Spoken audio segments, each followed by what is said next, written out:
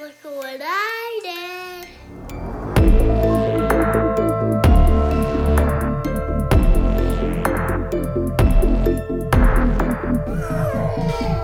Welcome to Mummy and Daddy, the podcast where we discuss horror movies featuring children. because parenting can be scary. And kids are definitely creepy. Hello, Josh. Hi, Carol. It's been a while. It has been. It's Yes, it has been. been about a month. Is that about right? Yeah, we kind of slowed our roll to 3 weeks, and then we put it off 1 week because, bailing is fun. Donate to thebailoutproject.org. That is why we took a week off. We took a week off because it didn't really feel like we were going to be the ones to speak up during a time of immense civil unrest and some incredible public outcrying as two white parents to jump in and feel like ready to like just talk about horror movies while the country's recovering from exercising demons of hundreds of years of racial inequity. Yeah, recovering is a very bold and positive word. I don't think we're quite there yet, but it's been an interesting month. And I think we definitely didn't post anything about the last episode, like any links to anything, because that just didn't feel right. It didn't feel like a good use of the space. I feel like just this week, people have been posting other things besides,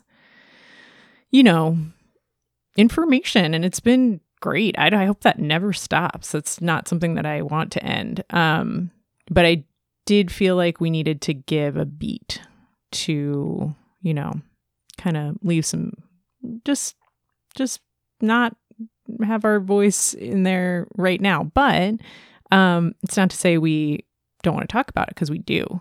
Yeah, hopefully you saw some of our stories or posts that were talking about some of those issues and some of those issues of inequality that specifically we obviously tried to keep it in the role of our podcast, and that like it was about things about like inequity in maternity care for Black moms, how they're 3 times more likely to die in childbirth than white moms, how they don't get adequate, say like lactation consulting and even just like basic things like that because of racism in the medical community. And it has been, even some of that stuff I know we've heard or read before. It's been a deeply affecting couple of weeks. And so, we wanted to come back with an episode related to that. 'Cause like Carol said, like we hope that doesn't stop and that we're able to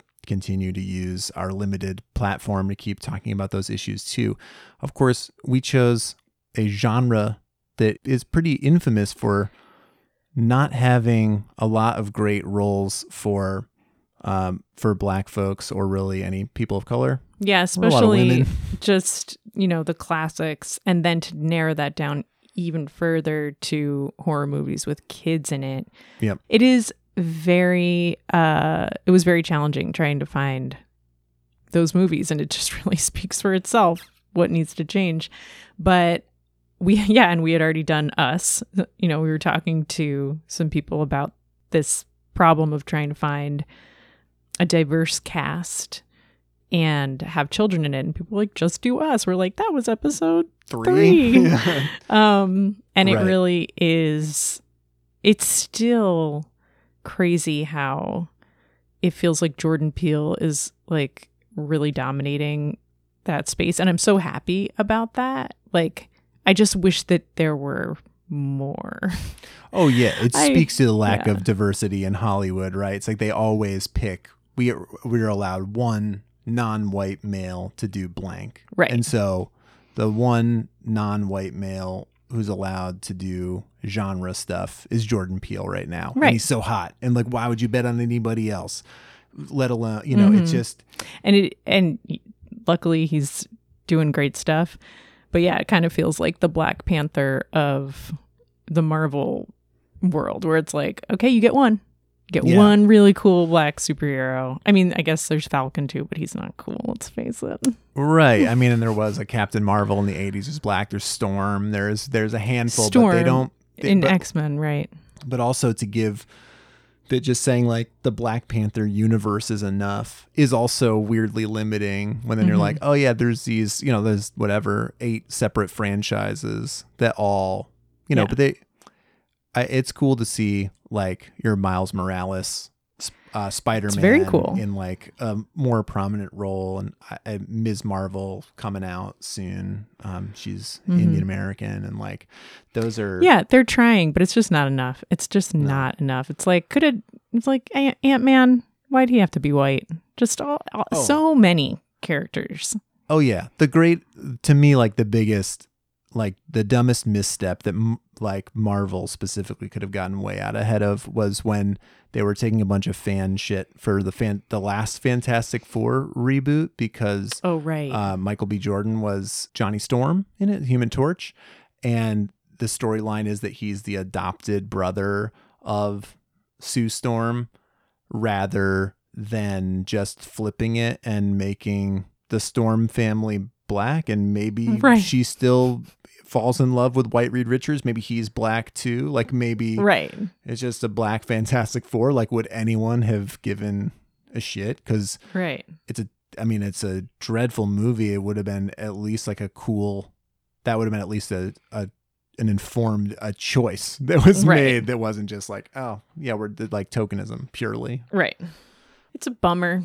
And I honestly just like seized on this one because it looked good. Just the fact that it was a zombie movie, kind of like how we did Train to Busan in the beginning of the pandemic. You know, there's a lot of pandemic-y stuff going on in this movie, I could just, you know, it felt like a good cathartic watch, and it was.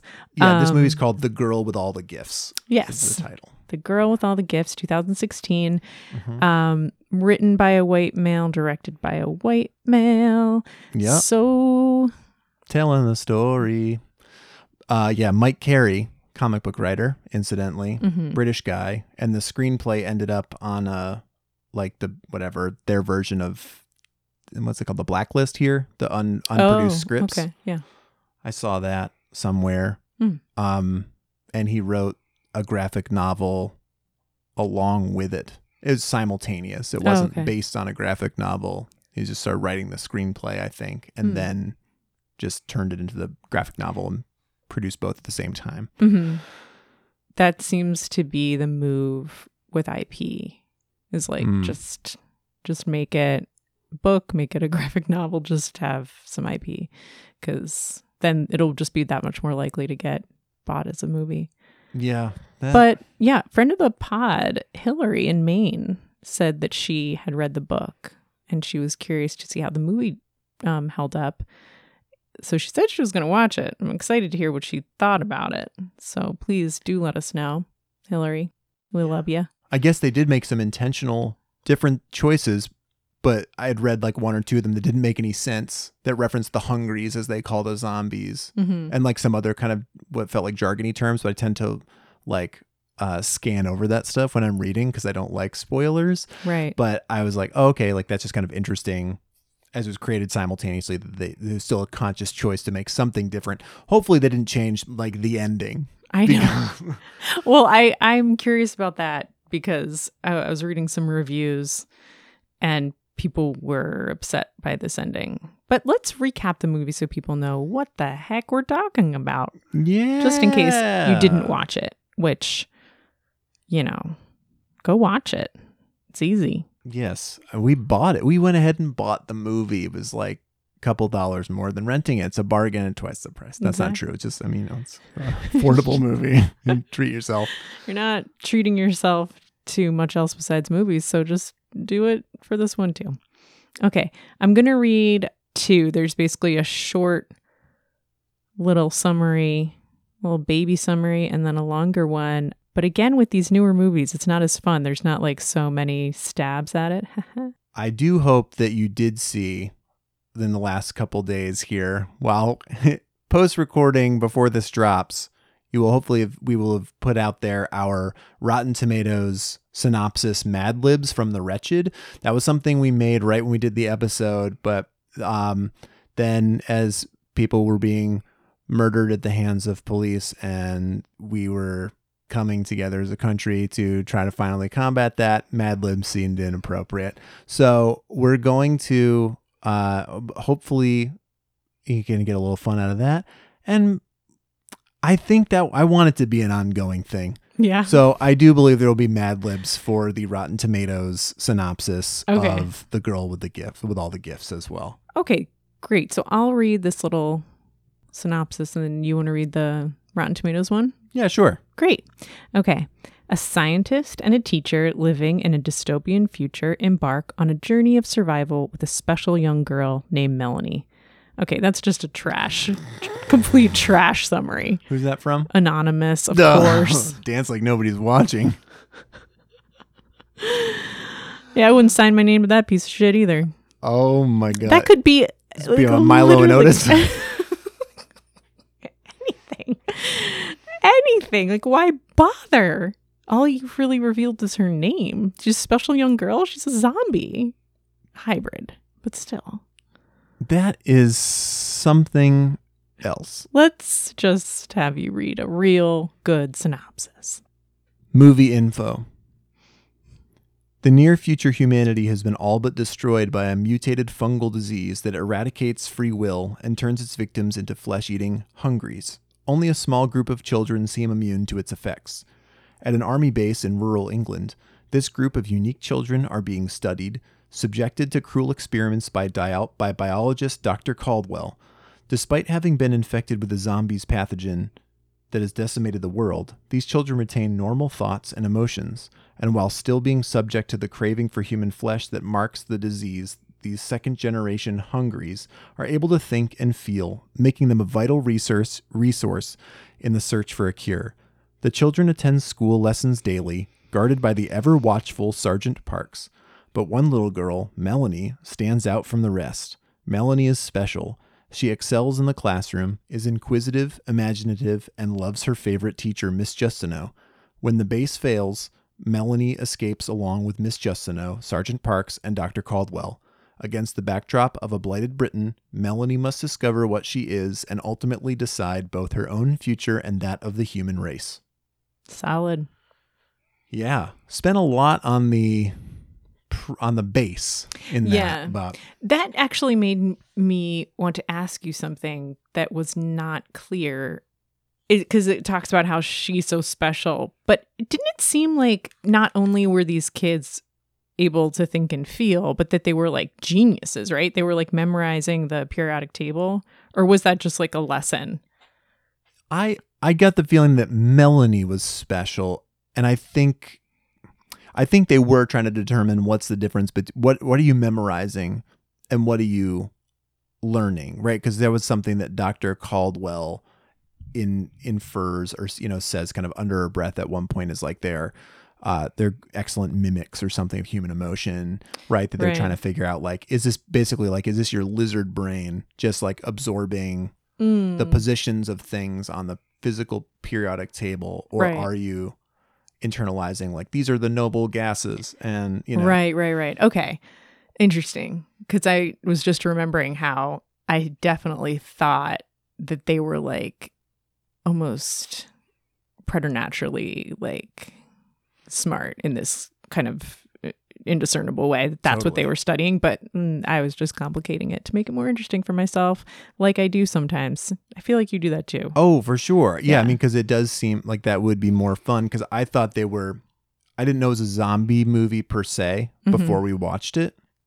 And so I wasn't sure if like, are they like precogs or something, are they some other kind of like, are they geniuses? Because she really comes out of the gate as obviously a really special character, it's so abnormal.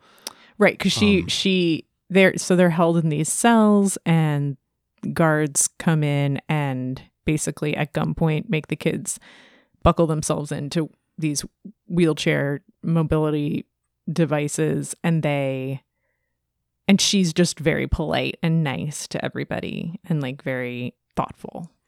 So even that is like, oh, this person, I kind of thought I thought it was strange, but it turns out it's just showing that she's really sweet. Right. And really, she's trying to just get along. There is some, I mean, we'll get into all this as the show goes along. But yeah, my very first note on this film was like, imagine waking up with like a gun in your face every single day. And there's part of this that kind of feels like it harkens back to weird kind of like Law and Order 90s neoliberal ideas about like kind of like race and violent crime and stuff like that. But like there's a study I wanted to look up about what does it actually mean to be exposed to violence in your home as a child, or like in your immediate circles and everything.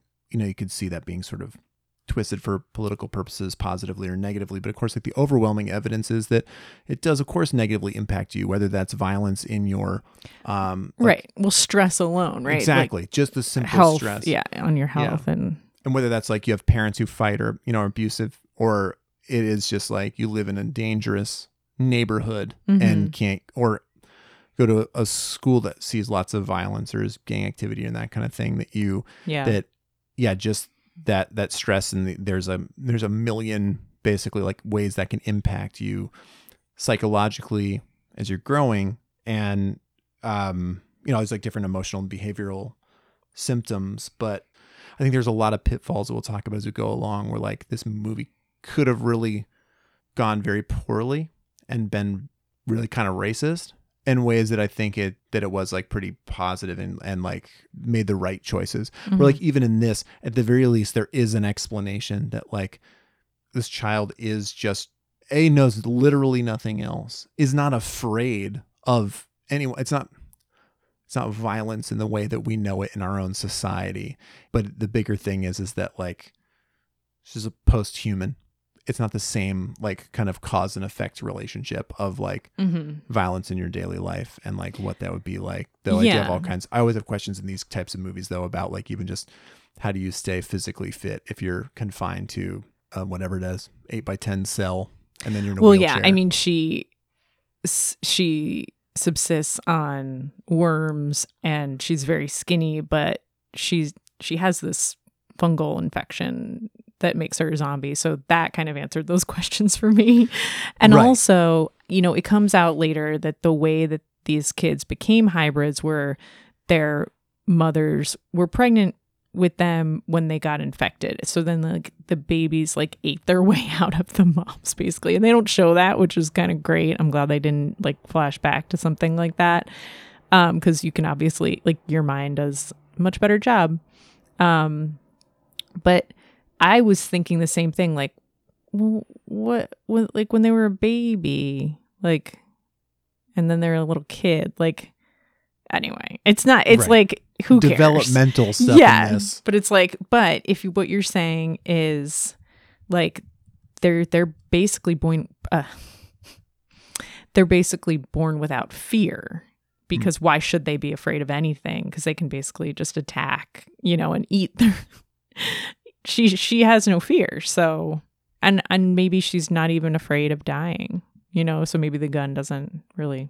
But anyway, it was there were a lot of themes in here that could have been really heavy-handed, and I think that they did a good job of making it, you know, still enjoyable to watch, and also you're kind of thinking about all these things as it goes without it really giving you all the answers.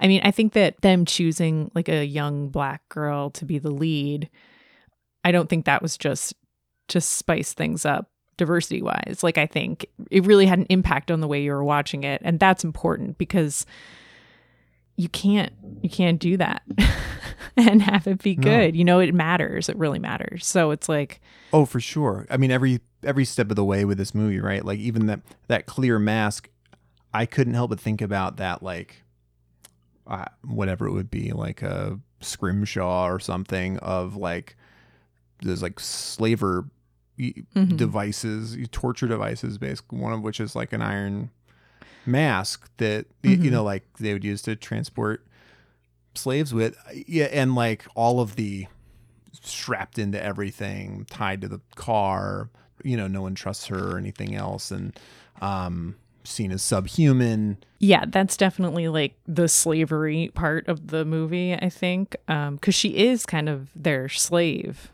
because she's needed for the vaccine.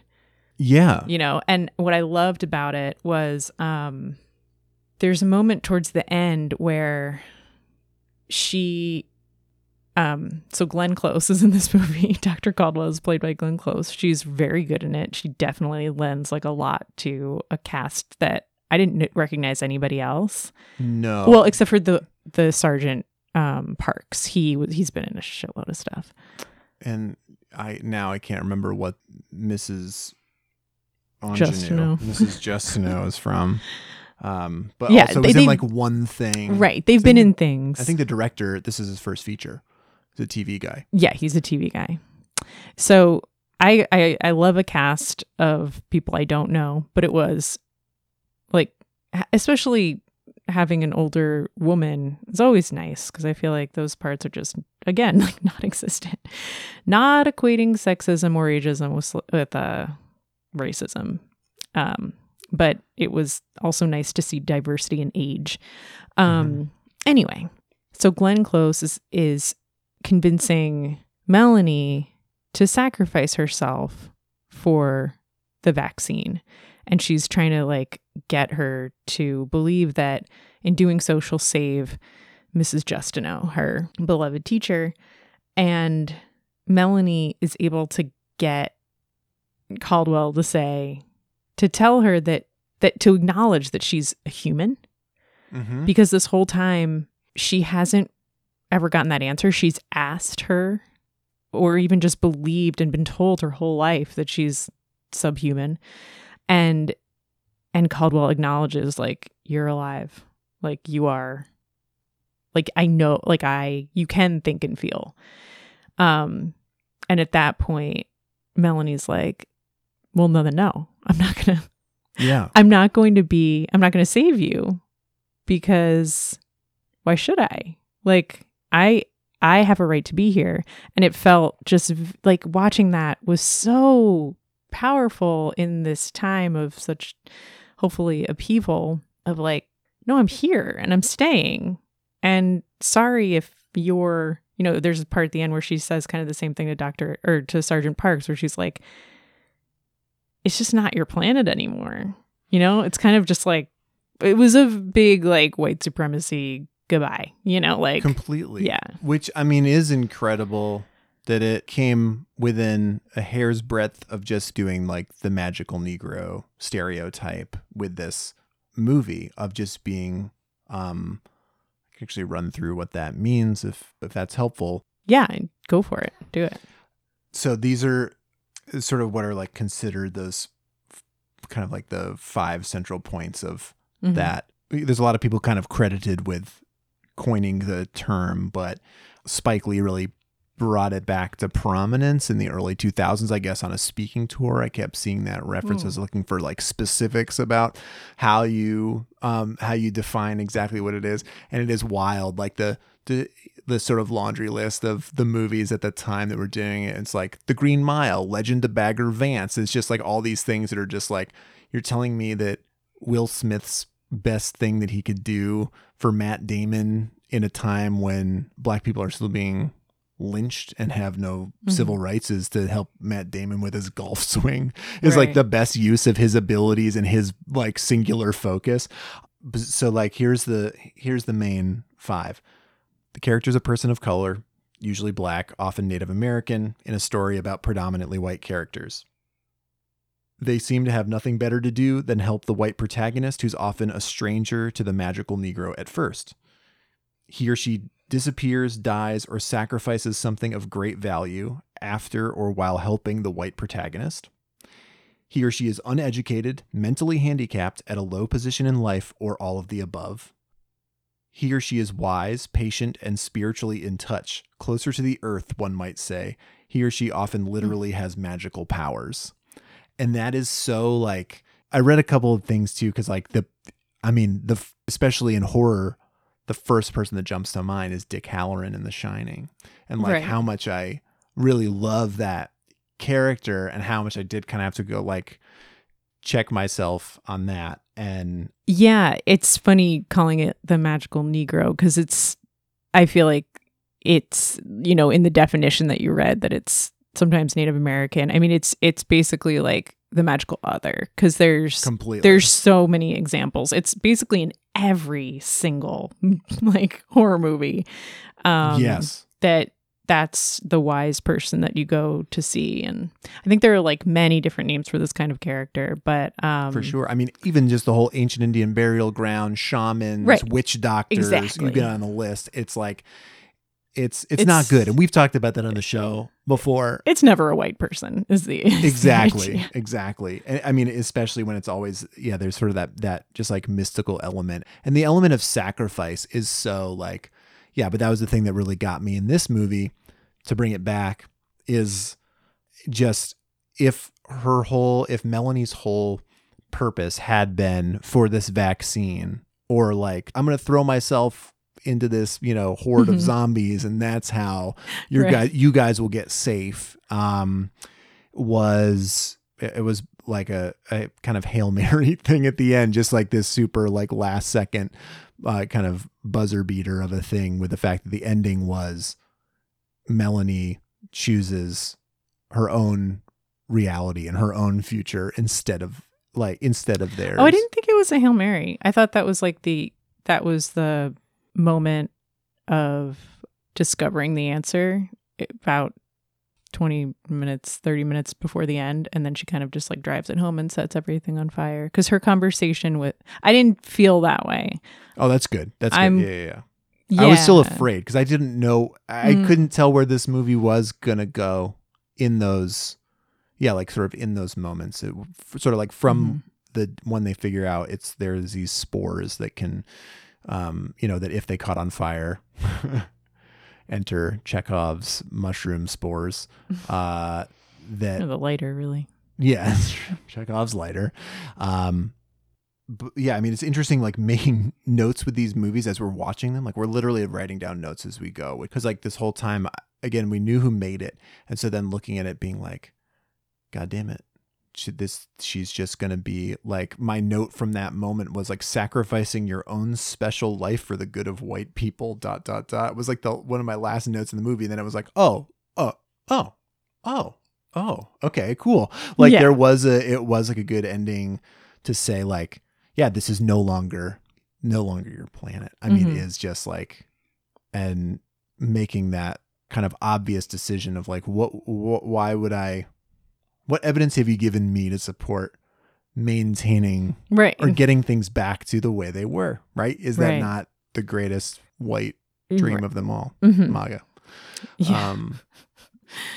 From that point on, I was like, okay, well, this could go really badly right now.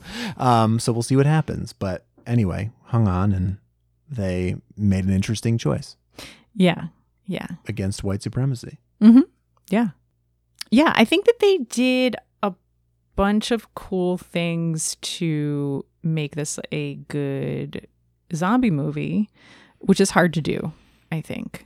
Yes. It's almost done. Like I kind of was just not really expecting anything new from it. So maybe this was just because my bar was super low.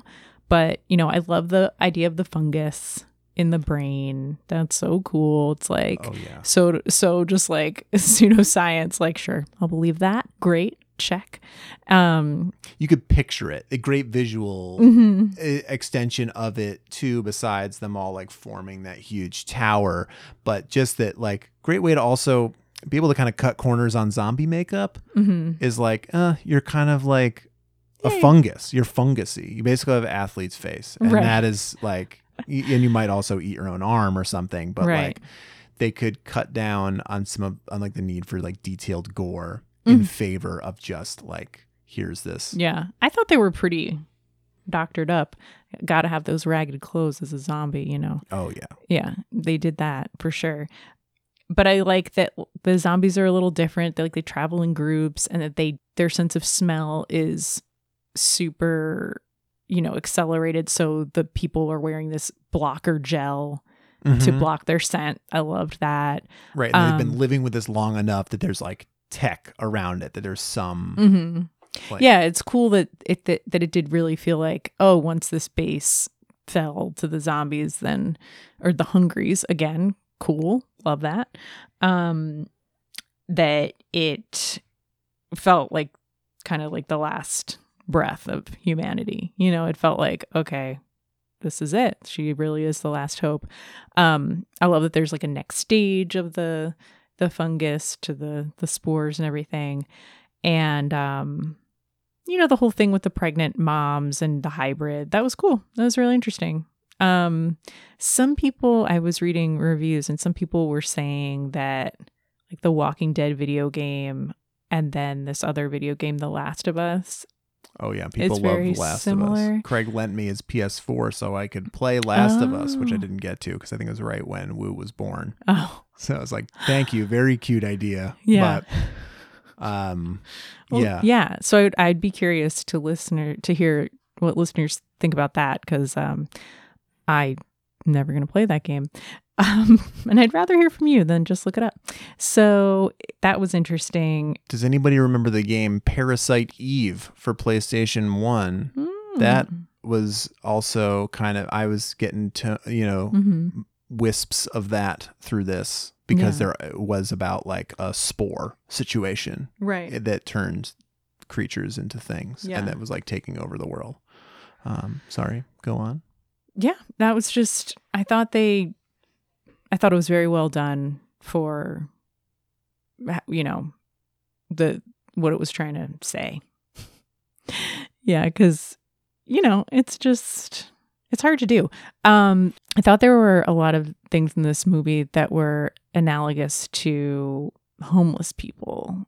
The way that they move through the sea of them, and without trying to disturb them or call attention to themselves, that it just really felt like, and mentally ill homeless people especially, because there were, you know, because the outbursts of these hungries, and the fact that they're called hungries, you know, just like that made me feel a lot of things about how people are treated, and the way, and since you have this like hybrid traveling with the group, you're thinking more of the zombies as people. Right. And acknowledging there's this one thing they need that you're not giving them is a weird thing. It is crazy that zombie movies have managed, like from the very first, to be message movies.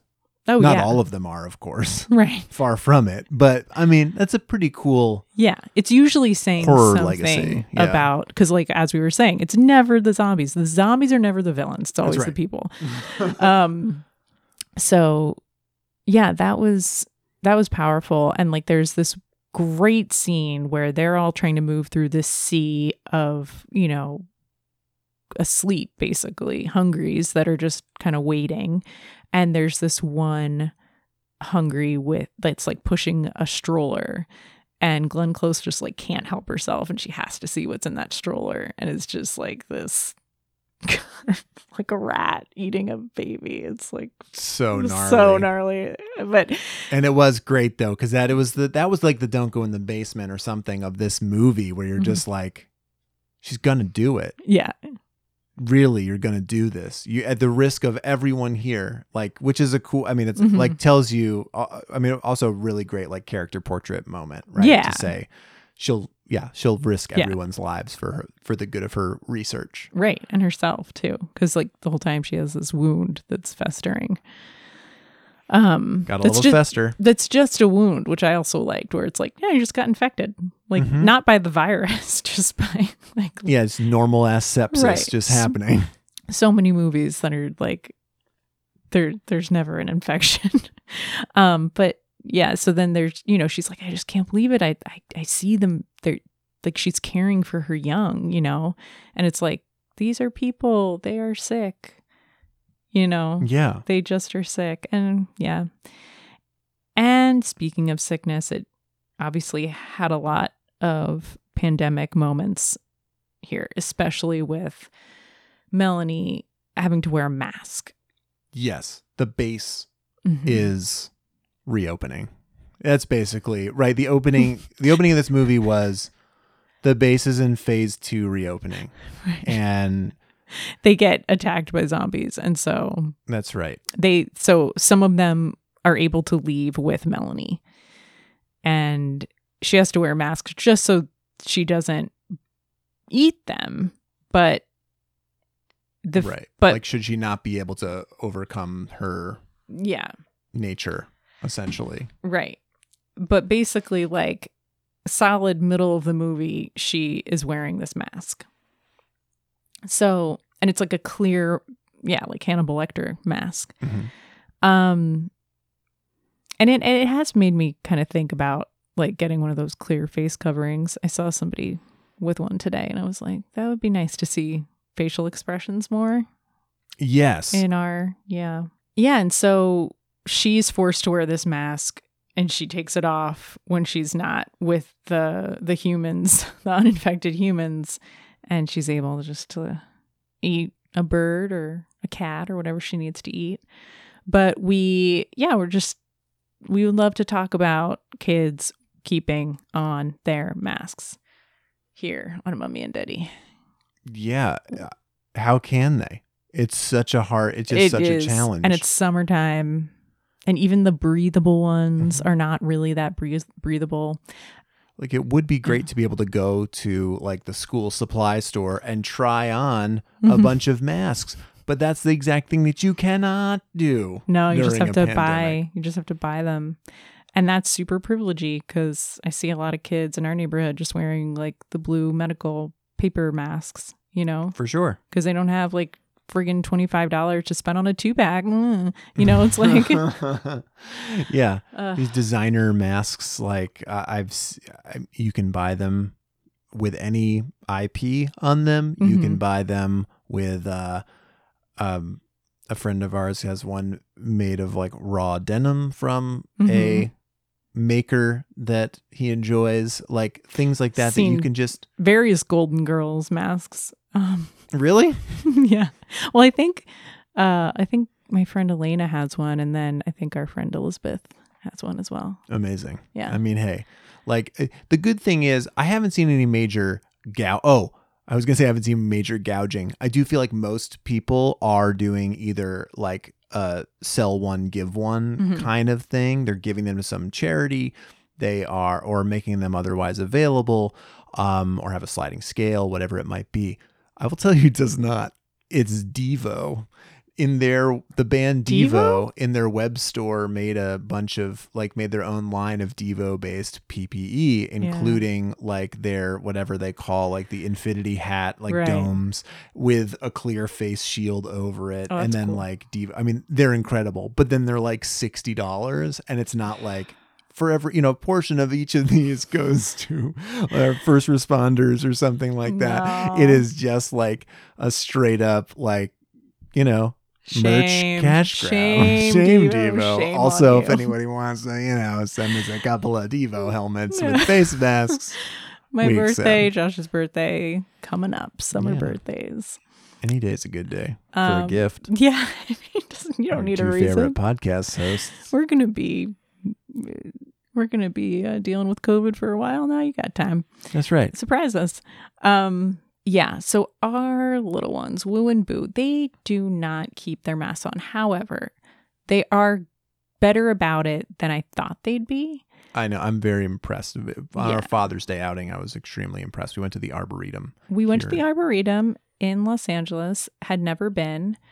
It's great. It's very wide open. It didn't feel crowded, and it still, there were people there, but it didn't feel like you were in any way jeopardizing your 6 feet. Parking lot was full, but you didn't. There's plenty of it's massive. Room to move around. It's massive, but it does also feel doable, unlike the Huntington. Yeah, for those of you in LA, or if you have a similar public garden or botanical garden in your own area, some of them are unwieldy. They're unrealistic with little ones to get, say, all the way across them. Yeah. And people will be like, have you checked out the children's garden? I'm like, I don't even know how to get there. I've never made it past like 10 minutes into this place because you usually have to like, you find a koi pond, you poke around, and then it's time to go.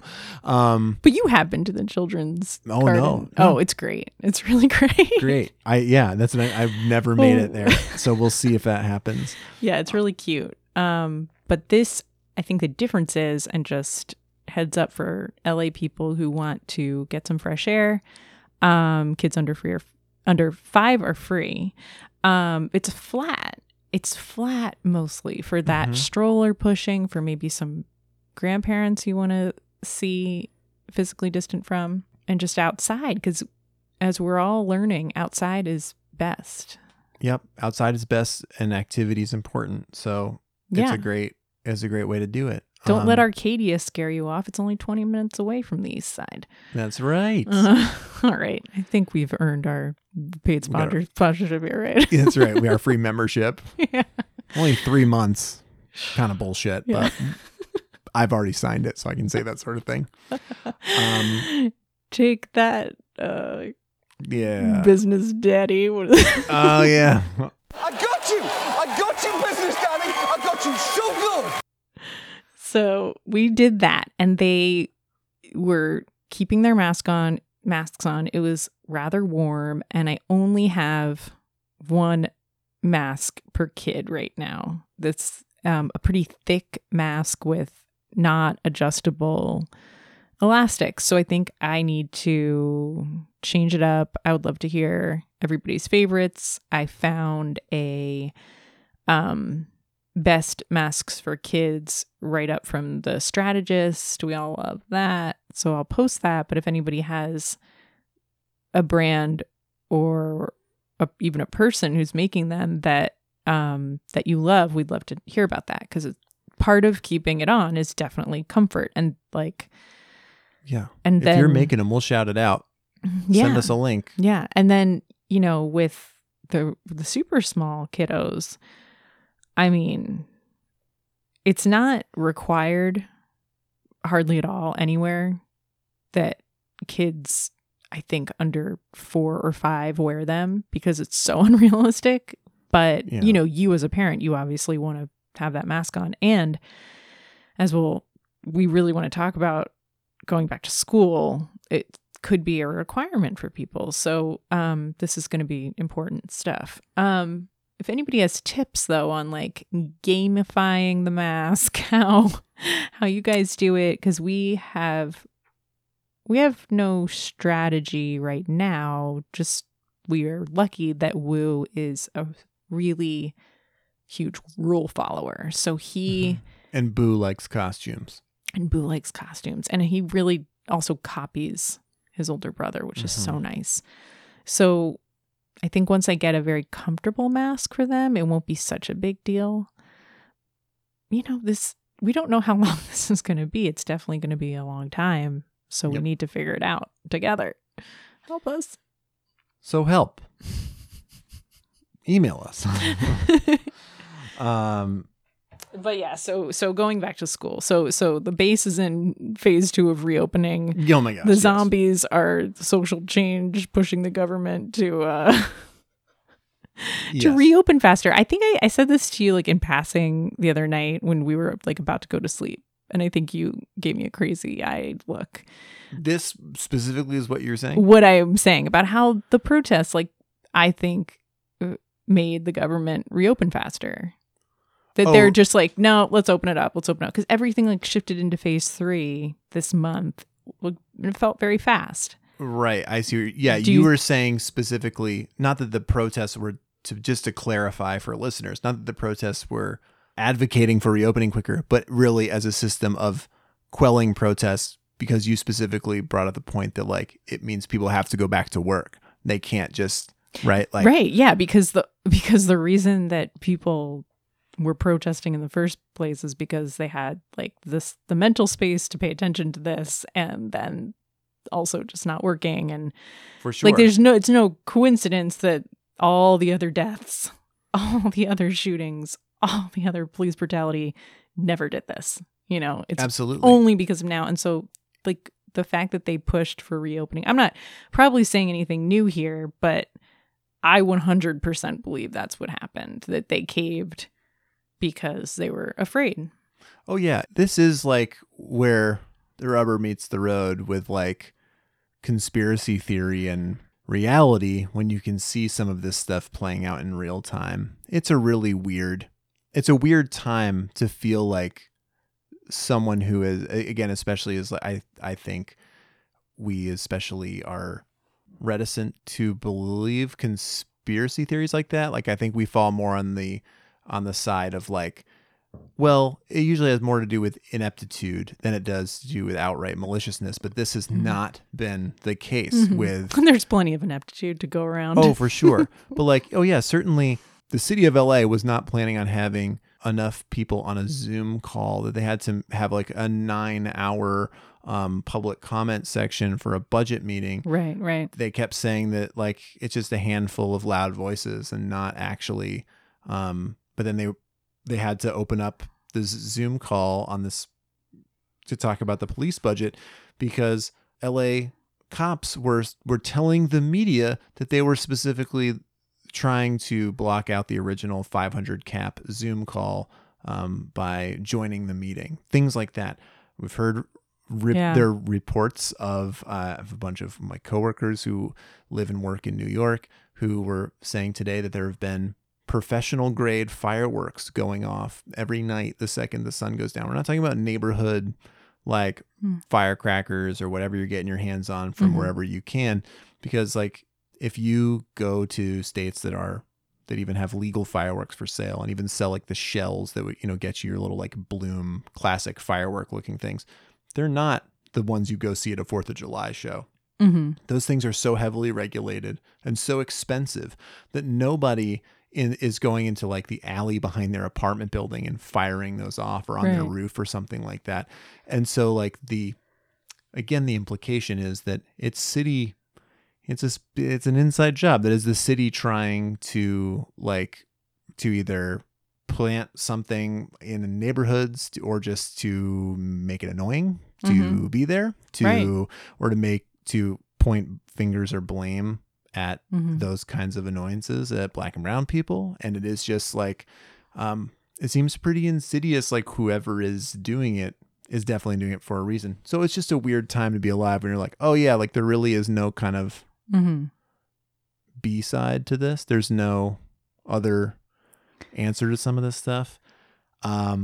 Boy, didn't mean to quite go off on that like obviously unplanned tangent of like, and my friend saw this, but it is like it's just however bananas time. To whatever extent you want to believe that none of this is a coincidence, it's all tied together in a very obvious way, and that's not a conspiracy theory. That's just like being aware and seeing how these things intersect and seeing why all of it comes to a head during a pandemic, because it is healthcare related. It is related to the economy. You know, it's all of these things. And access and security and personal protection and God knows what else. And like, so in your assessment of the base, quote unquote, reopening, it feels like, this is kind of how we felt with recent discussions of schools reopening. Yes.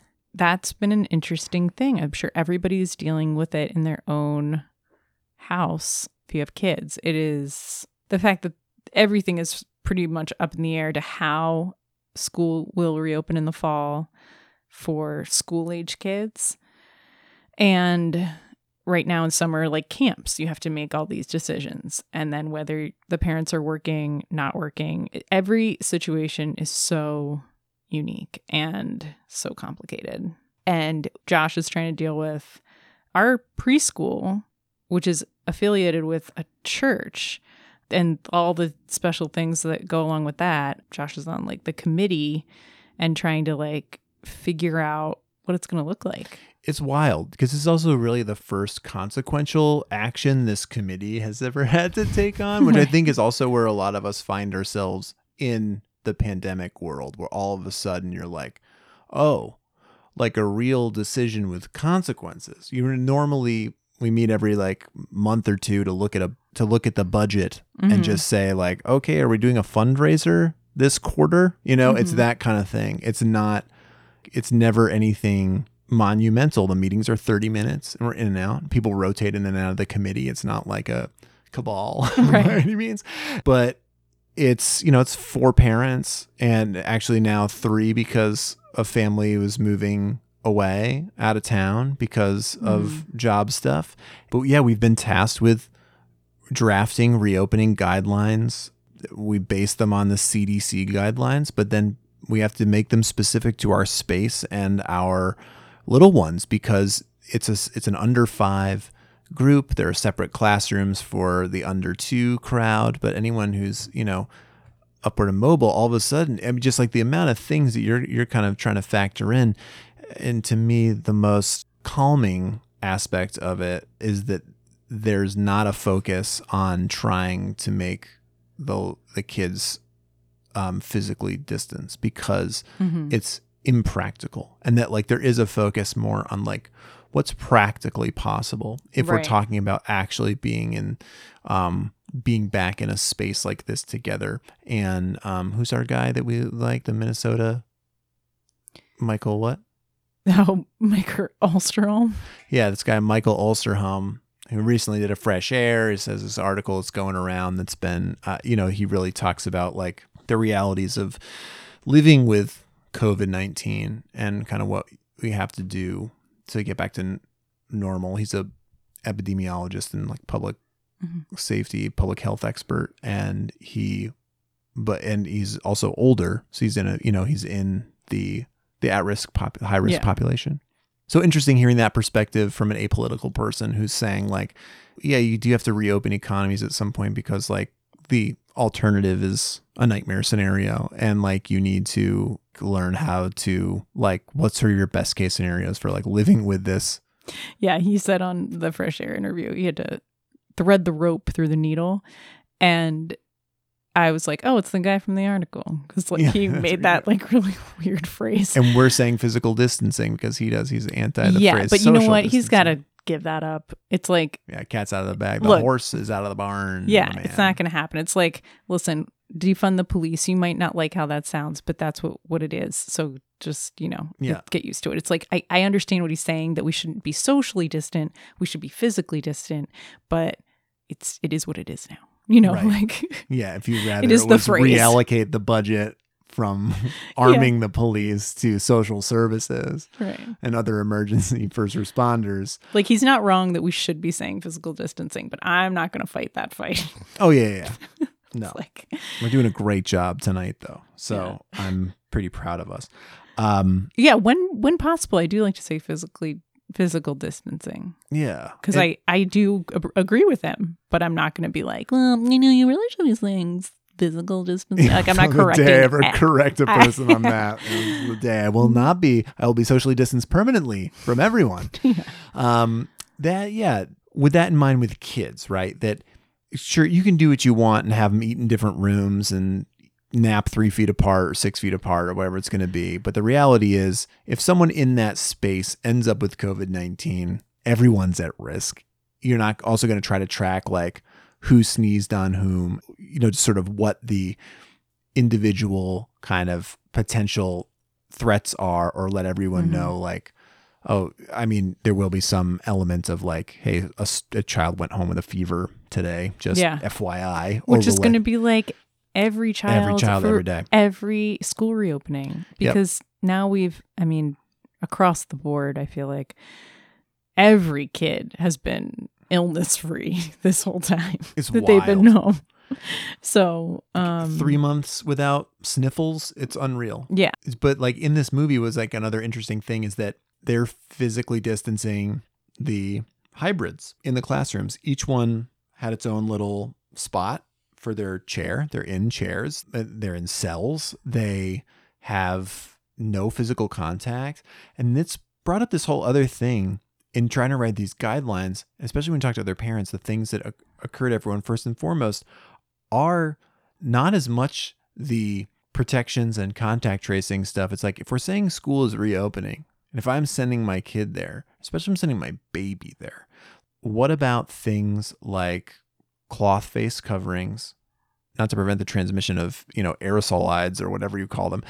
Are these babies missing out on the facial expressions and all those, the physical, nonverbal cues that are such an important part of their emotional development? And it does bother me. But right now, because of the guidelines the way they are, the answer is the teachers have to wear a cloth face covering, an opaque face covering, as opposed to these clear shields. We'll see if that changes, but it is just... Yeah, I mean, it is. It's too bad.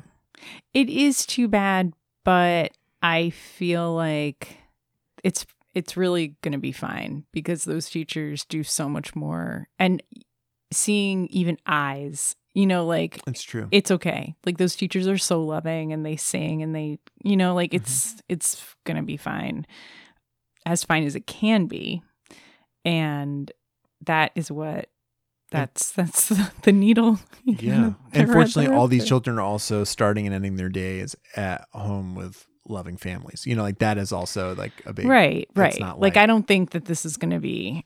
And you have to remember, like, if anybody is at a deficit for any kind of social anything in this, everybody is also at the same level. Like everybody is in this together. Like everybody's going to be at this same point of like, it's not just going to be your kid who is lacking socialization or whatever it is.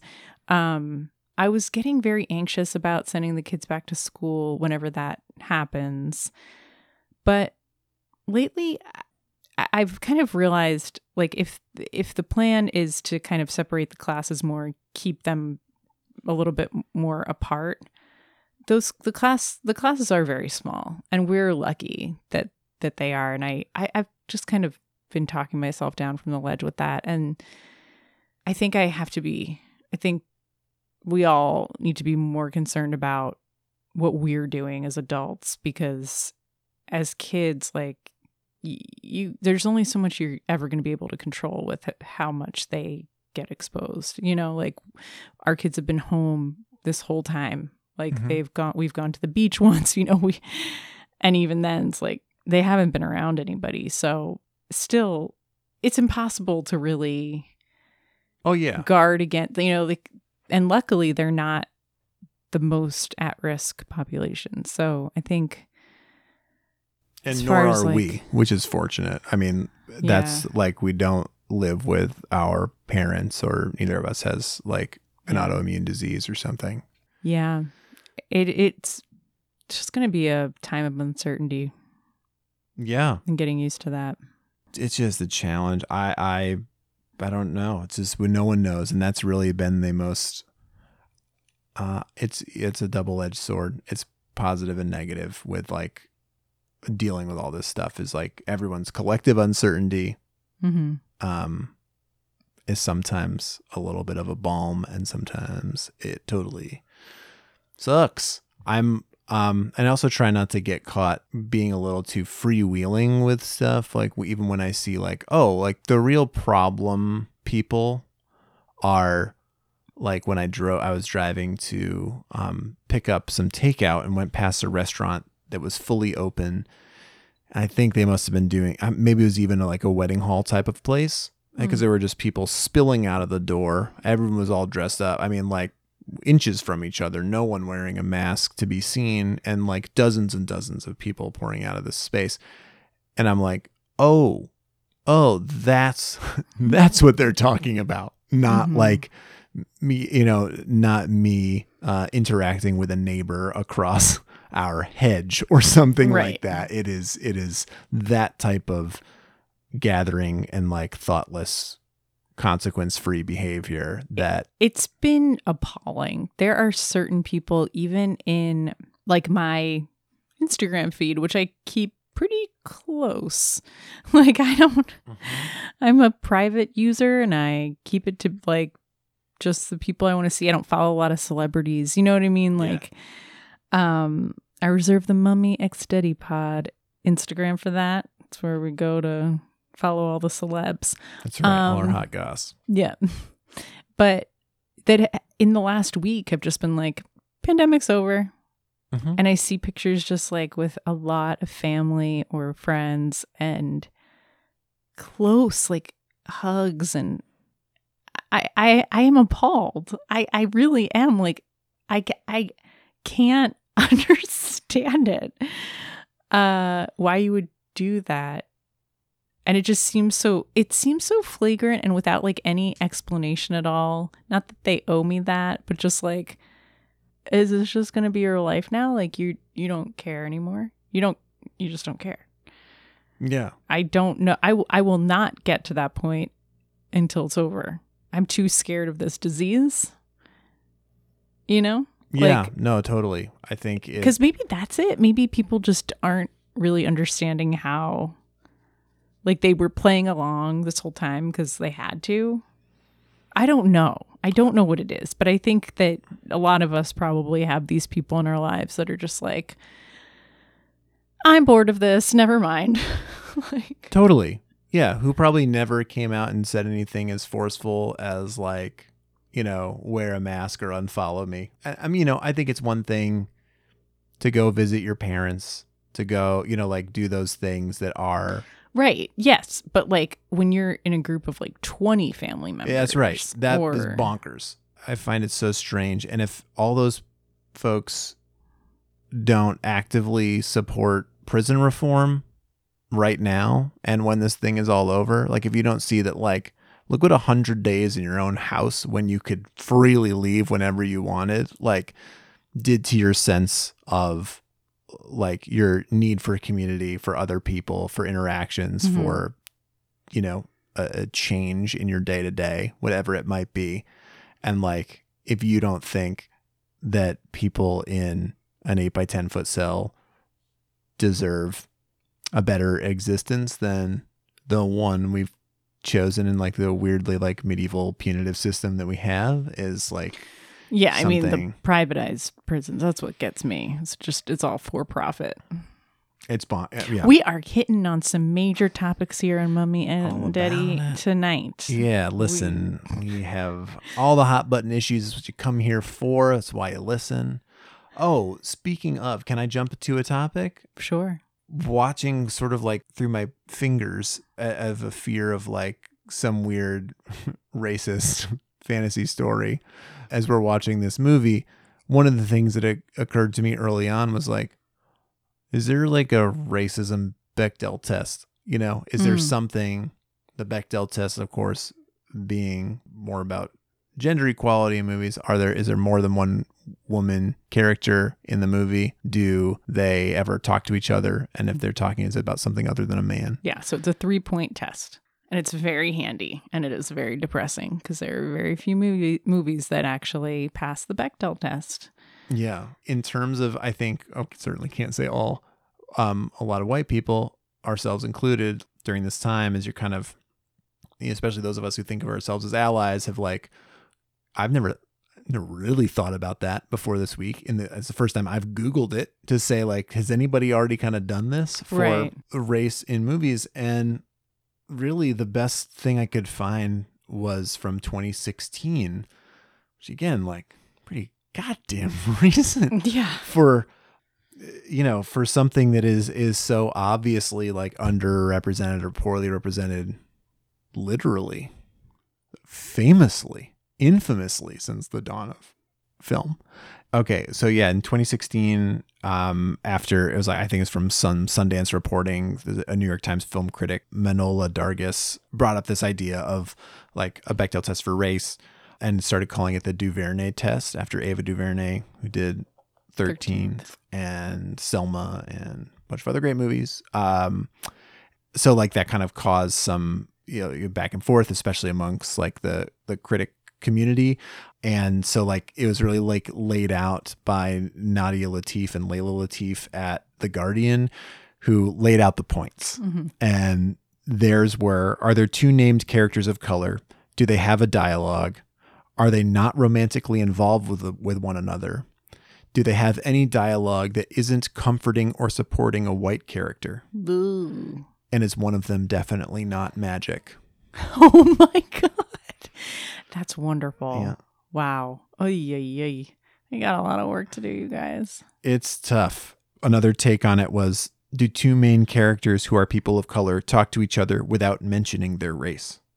That to me is less of the point, because a lot of the point is that you should be able to talk about it. But I think you could see where like you could otherwise hit all these things, but then the point is supposed to just be to like be like, oh, we're the black people in this movie. Good to see you.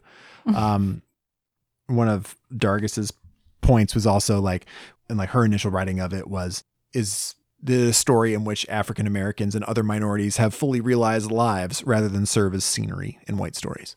And again, like whichever of those approaches or some combination thereof that you want to take, I really like that Guardian one, because I do think you could have 4 out of 5 or whatever it's going to be, but really not hit all of them.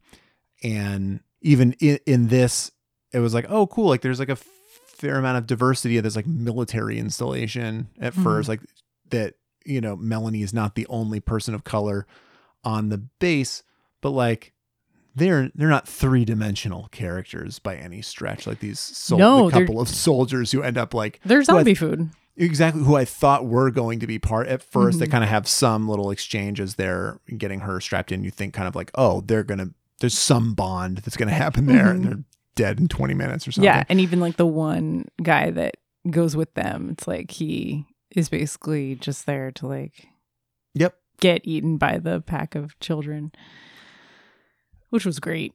Yeah. So anyway, yeah, that was lots of work to do. That's a great tool. Some other reading through on this also led me to a Tumblr called Every Single Word. It was just in one of these articles asking that same question, like, you know, is there a race Bechdel test? This Tumblr, Every Single Word Spoken.tumblr.com, we'll share the link, is editing together every piece of dialogue spoken by a person of color in like major motion pictures. That'll be things like every single movie directed by Nancy Meyers. So stuff like The Parent Trap, What Women Want, Something's Gotta Give, The Holiday, It's Complicated, those kinds of things. All movies total 12 hours and 43 minutes. Total runtime of POCs speaking in Nancy Meyers directed movies, 5 minutes and 23 seconds. Oh my God. Under 1%. Wow. So like wild stats, and some of them are videos too, where it's just like a YouTube clip of every single word spoken. Some of them are like 5 seconds long. No. Oh boy. Not great. We'll share it, but yeah. Lots of work to do. A lot. Those are great, albeit depressing tools. I have another tool that I will share as like a scary good stuff fill-in, since we don't have a material good to share. Very good. Scary good stuff. I will post a link to a anti-racist reading room for kids that Friends kindergarten teacher put together. And it's basically just like a Google slide image of like a library room, and you can just tap on the cover of the book and it brings you to the YouTube book, which before the pandemic I had never done before, but now we, in our circle time, each morning we do, we read books, and we also sometimes watch people reading books on YouTube, which like our school sends out with the lesson plans. So you could also buy the books if you like them, but this I think is a good way to see if like your kids respond to them, because you know some books will hit and other ways won't, but there's a lot of great stuff in there, so I will share that. Yeah, I'm excited to dig into that one. Yeah, you showed it to me too. It's really cool. Yeah, I actually haven't gone back to it in a couple days, so gotta keep doing it, and I'm sure there's a million more great resources, so as they come we will try to post them. Can be kind of hard to know where to start with all this, but you can, and you will, and it'll be great. Yeah. And then you get to talk about it with your kids. We'd love to know how it's going. Yeah. If anybody, I mean, I'm excited for this because we haven't really had an opportunity to do any of that kind of reading with these guys. Yeah, like a same friend who shared this link, we were both kind of really taken aback at our libraries. I mean, we have some inclusivity stuff and diverse books, but purely by accident. And I think for me, if I'm focusing on that stuff, it's more in the gaze of like sexism and making sure that the books that they're reading are not like super male centric, and also not so like heavy-handed feminism, because there's a lot of that out there now that I'm just like, you don't need to tell them that like girls can do anything. They live in that world. They don't need to be told that so explicitly. It's more just like show them. Yeah, it's not like even girls can run for president. Yeah, it's like and I yeah, I don't know. That's a separate issue, but it's a tough line, but it is also like a lot of it's incredibly reductive and doesn't seem particularly helpful. Yeah. Where like it almost seems like now I have to explain why you didn't think that a woman could do this in the first place. But I have an eye for that, for gay people being represented, families with 2 dads or 2 moms. And we love the Clive is a series. Yeah, those are fun. Clive is a librarian. Clive is a Teacher. waiter. Clive is an artist. Waiter. That was like inspirational to our children. Yeah, it's all about lots of differently abled people. Anyway, I really haven't been focused on diversity in their library. And also because I think having this time at home now, we're reading a lot, without like the library at our disposal. It's been very easy to take stock of what we have here and see how lacking it is in that stuff. So, oh yeah. I mean, there's stuff that, especially as Wu is learning to read, and I think we both do a thing when we haven't really talked about it, but that like we will often change pronouns in books that are always like, all these trucks are men. It's like, why are all these trucks men? It makes no sense. Like, why are you even making them men in the first place? Right. It's so weird that they don't use they, them pronouns or something else. It's just like style of the times. They're just not going to do it. Yeah. We've talked about, bulldozer. Yeah. We've talked about certain books. I'll just be like, Josh, this character's a girl, say she, because they're all men for some reason. All these animals are boys. Or oh yeah, that's there's right. Drafts can't dance. Yeah, and drafts can't dance. It's like, really? And then there's a book that we have that's about race cars, and they go out of their way to say that the pink one is the girl. And I changed like 3 of them. Same. 3 more of them. Oh yeah, the one that I noticed recently and that I fucking hate is a trash book is The Day the Crayons Quit. I know, it's so funny. We were just talking about this book because a friend of ours, her kids really love this book. Our kids really love this book. And I was like, yeah, my kids do too. Yeah. And I don't know. I guess it's like a little too long for me. Like if they pick that at bedtime, I'm like, oh my God. They did tonight. And so I was reminded of it. Besides the fact that like Pink Crayon is the girl. It's the crayons complaining. They're all writing a letter to the Duncan. boy, the Duncan boy. It's also clearly a white kid. We'll get to why in a second. But the Duncan's sister is the only one who uses the pink crayon.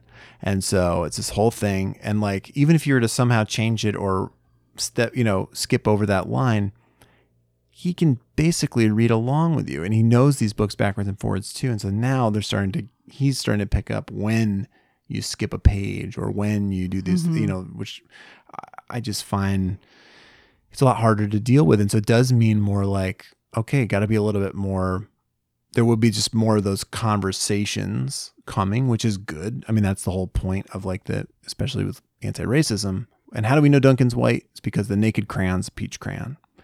Like, and we certainly know the author is white and the illustrator is white, because otherwise certainly it would have been any other color other than the peach crayon. That would be the naked crayon. And how, besides, I don't even like that because it's this weird message that like being naked is embarrassing. I know. I'll just hide the book. They'll forget about it. Honestly. Yeah, it's true. And anyway, it's just a weird things like that like we're cursed with thinking about some of this stuff to some degree, but I'm really thankful for it. And I feel like You have it's a choice. prepared us for the work Yeah. that we still have to do. And just like, there's sometimes you're like, oh, I've read this 1,000 times and it's only now occurring to me that like this thing XYZ is right. I was always focused on the girl thing, but yeah, the naked crayon. And it's like, I've had to throw away certain Dr. Seuss books that are racist, just say weird shit in them that we got a hand-me-down collection from somewhere and I've just been like just throwing them in the trash. Yep.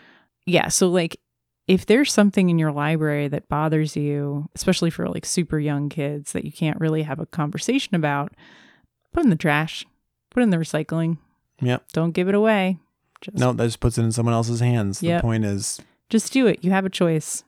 Nobody has, like your kids will get over it. Or even if they notice, just be like, that book was not good for you. I Yep. don't know. We're pretty brutal about that stuff.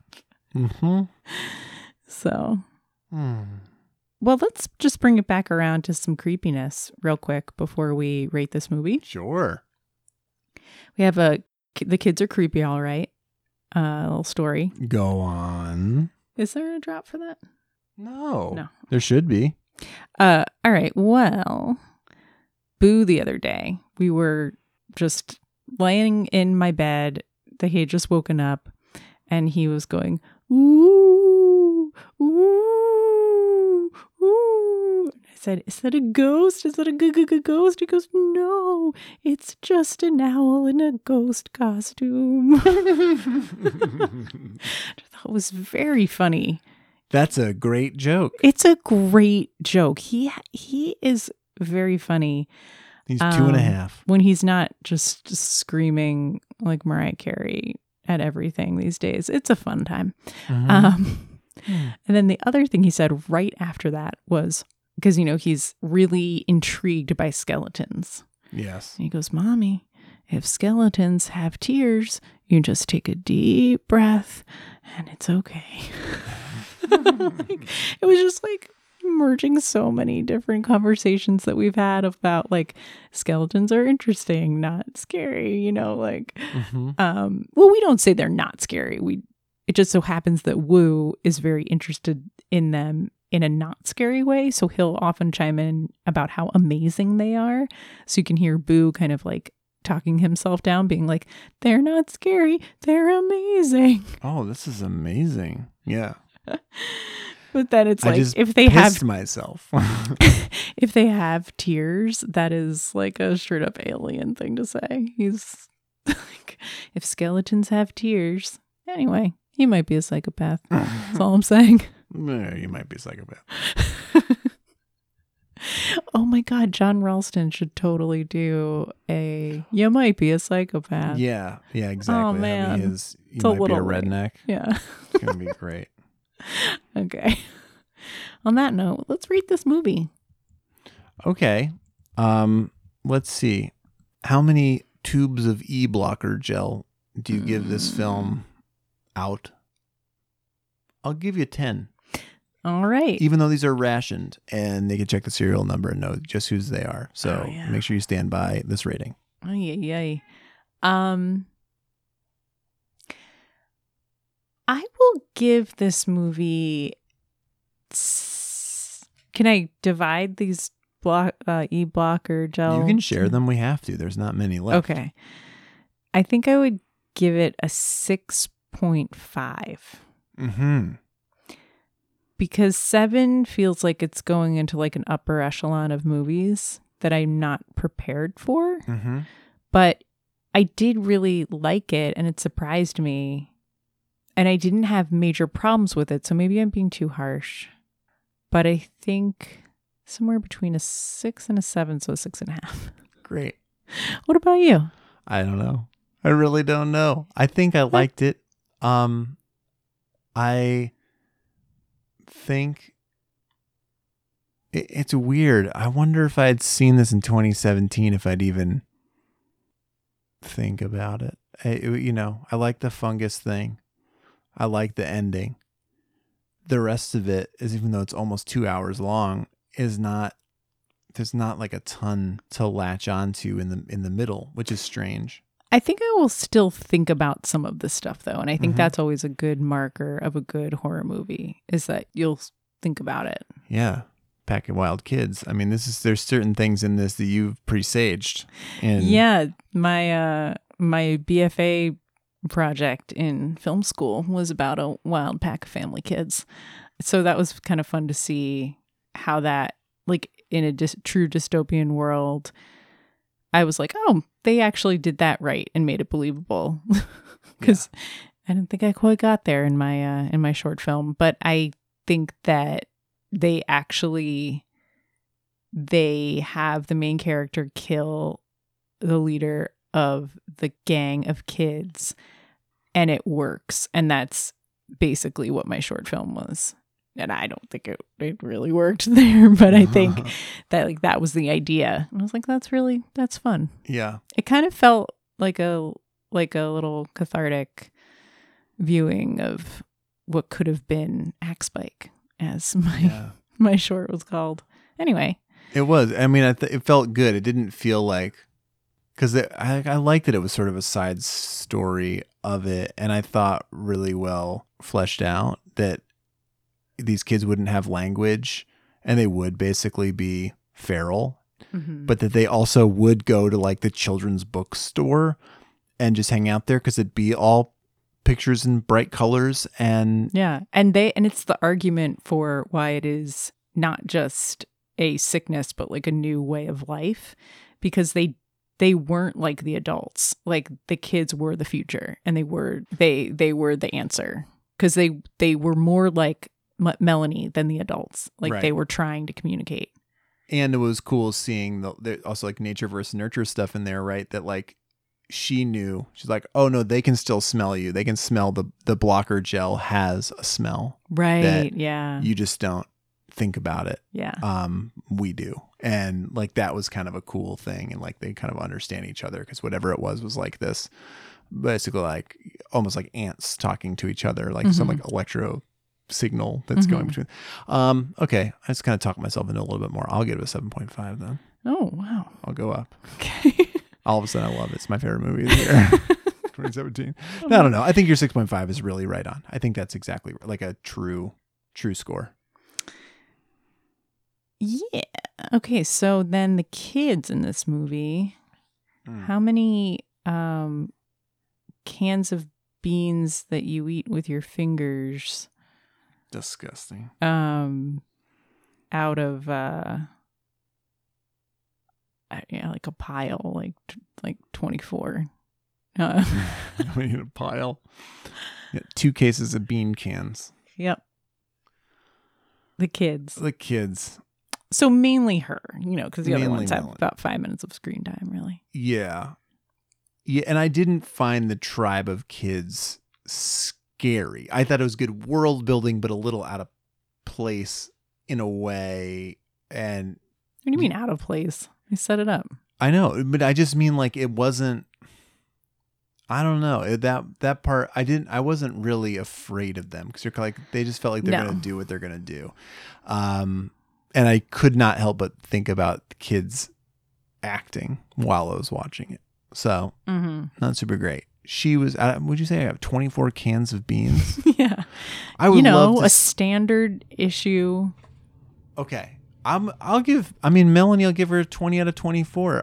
Because actually what I really love was her fighting off those kids. And otherwise she's obviously supposed to be very flat, but that's hard to do too, in the face of all this kind of action and other emotions happening around you. I think I'd like to see her in something else that isn't that, I would love to, not in a sequel. And I'd like to see what she could do as an actor, because she's like, thought she was good in sort of those 2 speeds. Yeah, I think that she has a lot of room to grow, as most children do.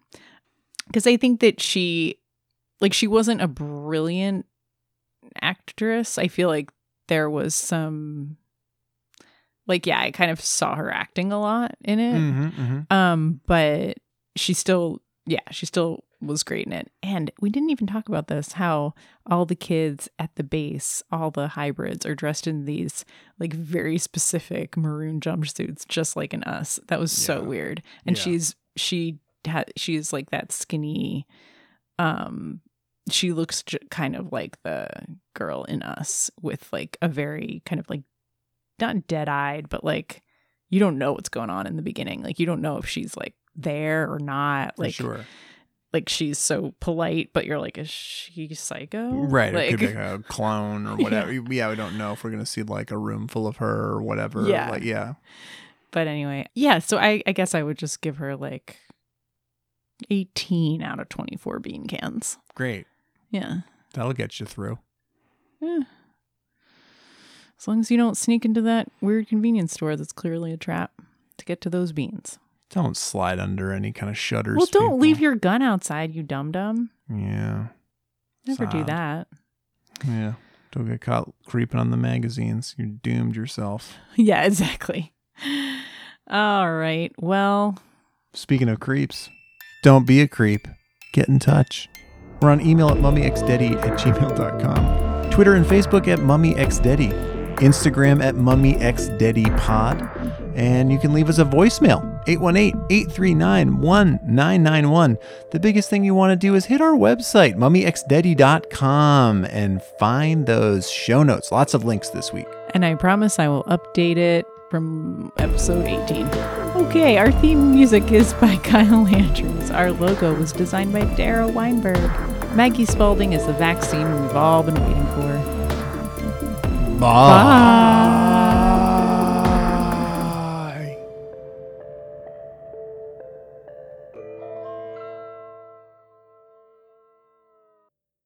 So a Chicago police officer walked down the stairs and got to the bottom in the basement and looked out over a sea of drunk toddlers yelling, "Fuck the police," in his face.